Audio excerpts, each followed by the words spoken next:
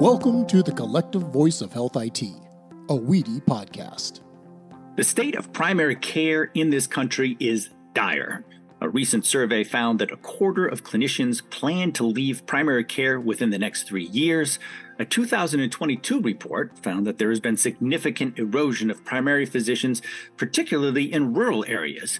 Nearly half of all counties in the United States have a shortage of medical professionals.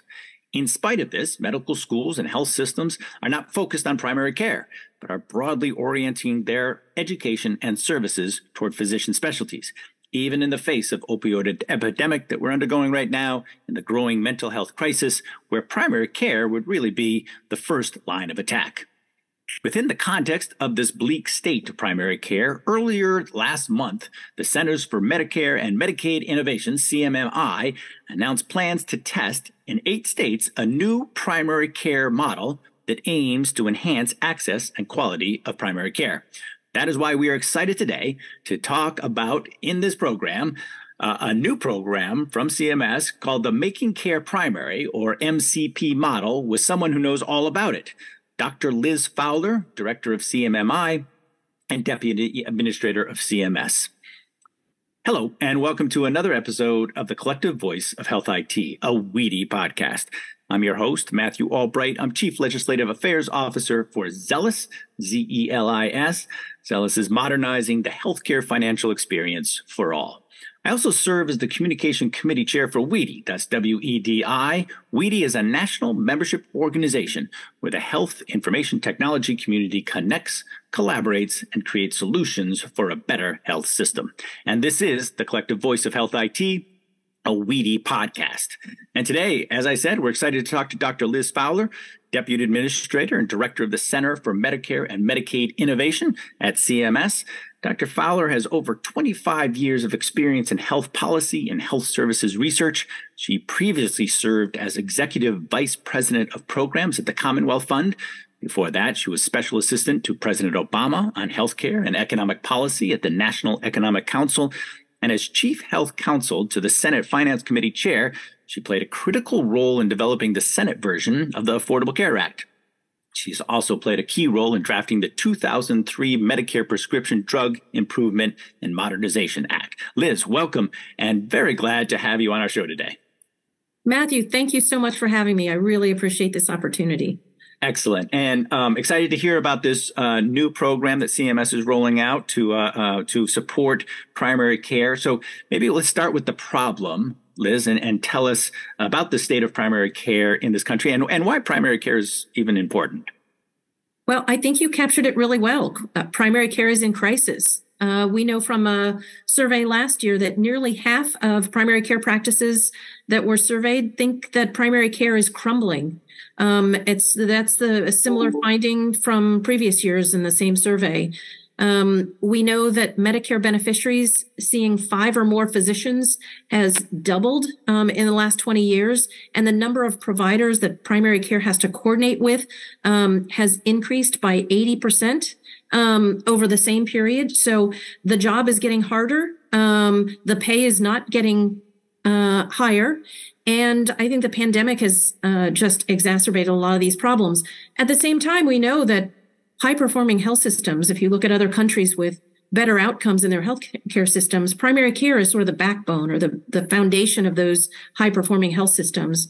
And so a crumbling primary care system spells trouble for the U.S. And I think could mean problems for people who want someone there to navigate and help coordinate their care. It could mean problems for patients who are particularly vulnerable, who rely on a primary care practitioner as their sort of first stop and go-to provider who knows them well and knows their circumstances and their family in a way that maybe their specialists don't. So for a lot of reasons, I think the current state of things is dire. And if we don't do something, I think we'll be in a world of hurt. Good. Excellent. Terrific. And I like how you tied the idea of primary care being a backbone. And in other countries, we see that they have better health outcomes. So it really is, even though some of us may think about primary care as, once a year, just checking in and getting our heart check that we could probably do in CVS. Actually, as we grow older, or if there's any chronic conditions, then primary care is absolutely essentials. Absolutely. So tell us more then about the Making Care Primary model. What is it setting out to do? So let me back up just a little bit. The CMS Innovation Center that I lead at the Center for Medicare and Medicaid Services is tasked with testing new and different payment models. And we have a lot of experience with primary care. We've run the comprehensive primary care model, the CPC model, we call it, and then we had a follow-on model called CPC Plus. We're currently running the primary care first model. And now we just announced, as you mentioned last month, the Making Care Primary model. And I think what's different about this model is it's really aimed at supporting and helping smaller practices in underserved areas, in rural areas. It's serving as sort of an on-ramp to value-based care. So some of the other models were probably aimed at more sophisticated, larger group practices. This is really trying to make sure there's an inroad or an on-ramp for some of these others that may feel like they were left behind in the value-based care movement. Excellent. So you're targeting some of the smaller groups, and I think that's interesting that like value-based care is definitely a part of the process, part of the rollout, right? Absolutely. I mean, we're really looking at community health centers, FQHCs. Those are federally qualified health centers, as sort of those that serve these very vulnerable populations that maybe haven't put a toe in the water in value-based care. And I think what we're aiming to do is giving them the resources, tools, the sort of upfront investment that maybe has not been available to them, that allows them to sort of identify the right patients who are in need of a higher sort of level of service and more care coordination, and gives them the ability to sort of step back from the day-to-day, as I call it, hamster wheel of billing and quality reporting that sometimes trips up and frustrates a lot of physicians, and lets them really focus on providing patient care that they felt like they went to medical school to provide. Very good. And can you give us a few more details about the program itself? Let's say I'm a small community and maybe we're losing our primary care physicians. We're losing the primary care physician that we all had in the community for the last 40 years, and no one's coming in. Well, what about the program can a community tap into, or a small physician office tap into? Well, hopefully, and we've got to do a big outreach effort. I think these are practices that might not think of reaching out to CMS and might not be looking at the Innovation Center website. So we've got a whole strategy for trying to find these practices that might be interested. What we aim to do is really give them investments in sort of the data analytics that you might need to sort of identify and risk stratify your patients, and be able to provide funding, for example, for nurse practitioners or others that help manage care for patients, and maybe even provide some of that care in the patient's home instead of coming to the office. And those tools that we find have been successful in other value-based care models. The funding is they're not at financial risk, so they might get a bonus if they improve quality and they improve outcomes. I think the sort of track one, we're calling it, is sort of the entry level track with these additional tools and resources. We give them data on how to help navigate and manage specialty care. Track two, which is, after a couple of years of this sort of approach, start introducing prospective payment, where instead of fee for service, you might get that upfront funding that allows you to sort of step back from some of the day-to-day, that hamster wheel that I described, increases the amount of bonus payments they can receive for performance, for quality improvement. And then we have a track three that's sort of, if you graduate to the final track, it's sort of moving away from fee for service payment altogether towards that sort of more predictable, stable, prospective payment that really, I think, gets at some of the frustrations that a lot of the primary care practices have had with fee for service, and continues that investment in tools and resources. I think we're asking them to screen patients for health-related social needs and giving them more resources to be able to connect with community resources. For example, nutrition, housing, transportation, to make some of those connections on behalf of their patients. And so I think this is the vision that we see. There's a lot of practices out there already in accountable care organizations or in advanced care, primary care opportunities. And this is really aimed at sort of those that haven't been part of existing programs.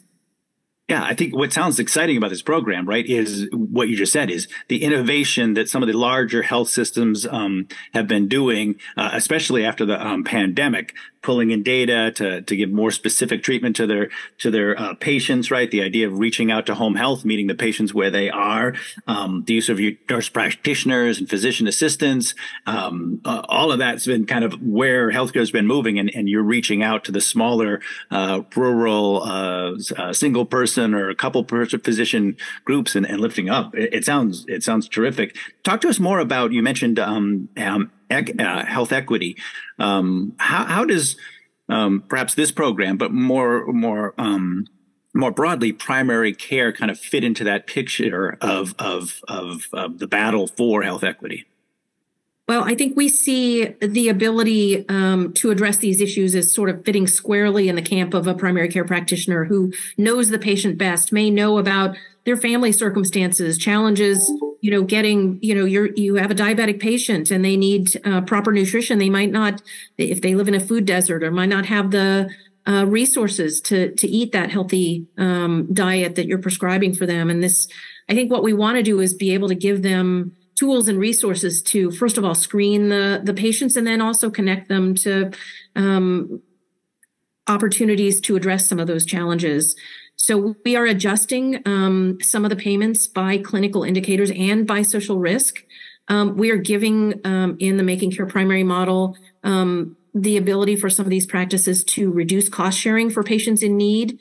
And then, like I said, the screening and referrals. So we're asking them to really look at their patient population and develop a strategic plan, identify some of those disparities, whether it be in a rural area or a historically disadvantaged area, and how they're going to reduce those disparities. I mean, I think some of these practices are doing this already. We just want to give them more tools and more resources and more flexibility to be able to do it, to sort of up their game, if you will. Terrific. You're touching on a number of things that we've had speakers come on this podcast to talk about, and one is the idea, of course, that healthcare isn't just about the aches and pains that you feel in your body. It's connected to the kind of food you have access to. It's connected to the kind of educational level of even understanding what you're being told. So you mentioned that community-based organizations putting these physicians in touch with other organizations that are supporting other parts of a patient's lifestyle. What does the program do with regard to community-based organization? Is it supporting it? Is it? And maybe this is more a general question about the geography and the states that you've chosen. How do you get into an organization and really build that network for those primary care physicians? Or is that something you kind of leave to them? Well, we have some experience with this. The Innovation Center just completed a model called the Accountable Health Communities model, which was running in Medicare and Medicaid and serving both patients in both programs. And it wasn't just about screening for those needs, but it was really that referral to those community resources. And then a closed loop where those providers got information. Were those needs met? Were you able to meet some of those needs and address some of those social concerns that really do impact health? So we're building on that experience and bringing those lessons to the Making Care Primary model. So in terms of the screening tool, in terms of how to make sure that those referrals happen, how to make sure those community resources are available and also connected to those primary care practices. Excellent, Liz. And how did you choose the states? And is the idea that you're going to go further with other states? And this is just the first phase. And then what's the timeline on this program? So this model is operating in 8 states: Colorado, Massachusetts, Minnesota, New Mexico, New Jersey, New York, North Carolina, and Washington State. And the way that these states were chosen was these are states where the state Medicaid program is a partner in this model. And I think this is a different approach than we've used in previous primary care models. So in the past, we've been sort of, I don't want to be disparaging, it might sound disparaging, but a mile wide and an inch deep. So we were in 26 states and had sort of a lighter footprint. I think here we're trying to deepen our connections and make sure we're working with state agencies and state resources on the ground and sort of a deeper connection in the state. And I think the hope is that if Medicare and Medicaid are working together and aligned in terms of the general approach and the approach that we're thinking about in terms of primary care and that support, that maybe commercial payers will want to join as well. So we've got a plan to reach out to commercial insurers to those states, and we're hoping that they become partners.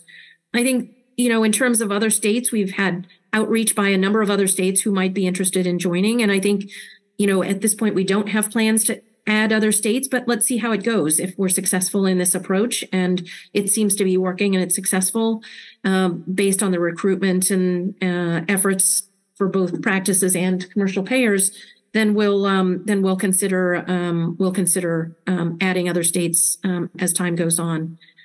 I think I might add also, this is a longer model than we've also put out in the past. So usually innovation center models are 5 years. And I think one aspect of our models is people say, well, you didn't save money. You didn't save money in that 5 years. But if you look at areas where we're trying to really make a difference in primary care, in rural areas and underserved areas, you're talking about parts of our healthcare system that have been historically underfunded.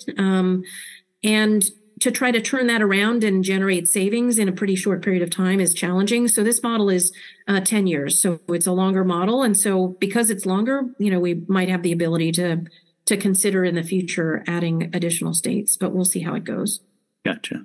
And it seems like the longer period time frame, too, takes into consideration, what we're talking about in many cases are chronic care, right? And the primary care being the main hub of coordinating that primary care. And you just can't see results in 5 to 10 years in terms of return on investment and things. Is that right? Exactly. I mean, you're talking about prevention and preventing deterioration, preventing maybe the onset of a disease. And that's not something that happens in a short period of time. That's, that ongoing relationship with the provider who's doing all the appropriate screenings, who's making sure you're addressing, those social needs that might contribute to health. And that takes a while to generate any sort of, I guess, if you want to call it that, return on investment. So we want to make sure that we have time to generate those results and see those potential savings to the system. Yeah, it's a little hard to say, when you're preventing, worse acuity or worse healthcare down the road. It's a little hard to predict, to say that you save money because somebody didn't become more sick. So I can imagine it's a hard calculus to make. So tell me, and maybe in the framework of primary care, and I imagine CMMI may be coming out with other programs to support primary care and more broadly value-based programs. Where do you see, or where would you like to see the healthcare of this country in 5? Well, let's make it 10 years since that's the time frame that you're talking about. What would be the ideal state that you think would be a functioning healthcare system that could make it maybe equivalent, as you said, to other countries and how they view primary care? Well, we've in 2021, we laid out a strategy, and we really want to see a healthcare system that generates equitable outcomes and is affordable, person-centered, high-quality care. And so we've set out a vision. And, one really important aspect of that vision is accountable care. We want to see all Medicare beneficiaries in traditional Medicare and the vast majority of Medicaid beneficiaries in a relationship with a provider who's accountable for their total cost of care and quality, who is that quarterback for their care, who's helping them navigate the system, who's coordinating with when they need a specialist, who's making sure that there's that feedback loop, who knows if they're hospitalized and what happens when they get out of the hospital, and making sure they have that appropriate home care. I mean, we have this vision for what we want to see. And that vision we're hoping we can achieve by 2030. And primary care is a fundamental building block to that outcome. And so we're really doing a lot of investment in accountable care organizations and in primary care. We also want to see health equity. We really want to make a difference. We want our models to make a difference, but more than that, we want to address health disparities that we see in Medicare and of course in Medicaid as well. We want care to be more affordable, not just for the Medicare and Medicaid system, but for patients too, and their out-of-pocket costs. And so that's another factor that's part of our strategy. We want to make sure that providers, health systems, physicians, practitioners in our models have the tools that they need, the flexibility to do what they need to do to really coordinate that care for their patients. And then we also set a fifth sort of strategy objective to align with other payers. And that, I have to admit, has been a little bit more challenging than maybe some of the other aspects of the strategy. And how can we make sure that what we've laid out as a vision is realized across the system and not just the corner of the world where we're operating. So it's a pretty bold vision. If you're interested in learning more, it's on the CMS Innovation Center website. We'll see, but that's what we've laid out for 2030. I love that vision, and 2030 is right around the corner. So that's terrific. That's terrific, and I can understand that it does feel like the commercial sector's not quite keeping the same pace as you all, and it seems to need to, because we all turn 65 sometime, and many people are coming off their commercial and going into Medicare, and that should be a fluent patient experience, right? Well, I think in some corners of our system, private payers and commercial payers are doing better, and they're moving faster or further. But we're not all doing the same thing. And so, you think about a provider who's reporting on, tens and dozens, maybe even hundreds of quality metrics if you're a large hospital system, and they're all these payers are measuring, success in managing diabetes in a slightly different way. And if we could all just get on the same page and sort of be rowing in the same direction, I think it would be a lot easier for providers out there, and maybe reduce some of the friction and the frustration that they feel in practicing medicine today. But it also, I think, would result in better patient care. Absolutely. Well, thank you, Liz. Thank you, Dr. Fowler, for telling us more about the Making Care Primary. Any last words you want to, anything that you didn't touch on that you want to talk about? And then and any resources or websites that you'd like to direct listeners to? Well, I think if you are interested in more about what we're doing, the CMS Innovation website is probably the best place to go. And I'm not going to give you the address. You have to search for it, because I think they're getting ready to change the address at some point as we sort of look at some website upgrades. But just search for CMS Innovation Center or CMMI.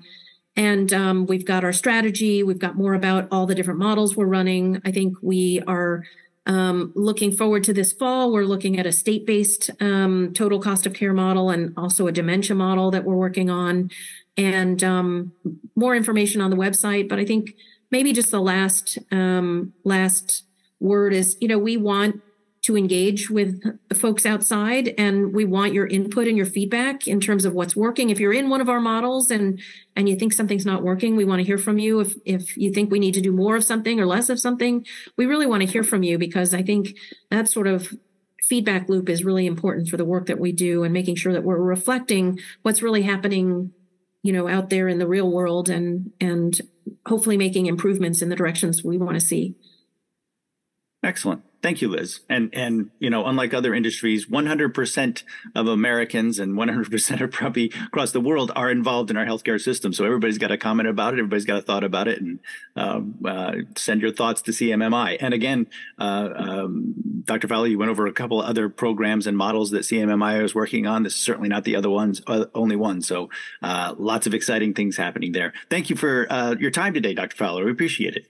Thanks for having me. I really appreciate the opportunity. Excellent. Well, we've been talking, great discussion with Dr. Liz Fowler, Deputy Administrator and Director of the Center for Medicare and Medicaid Innovation, CMMI, at CMS. This has been the collective voice of Health IT, a WEDI podcast, where the health, information, technology community connects, collaborates, and creates solutions for a better health system. You can find this episode and many more on our website, wedi.org. Thank you all for joining us, and be safe.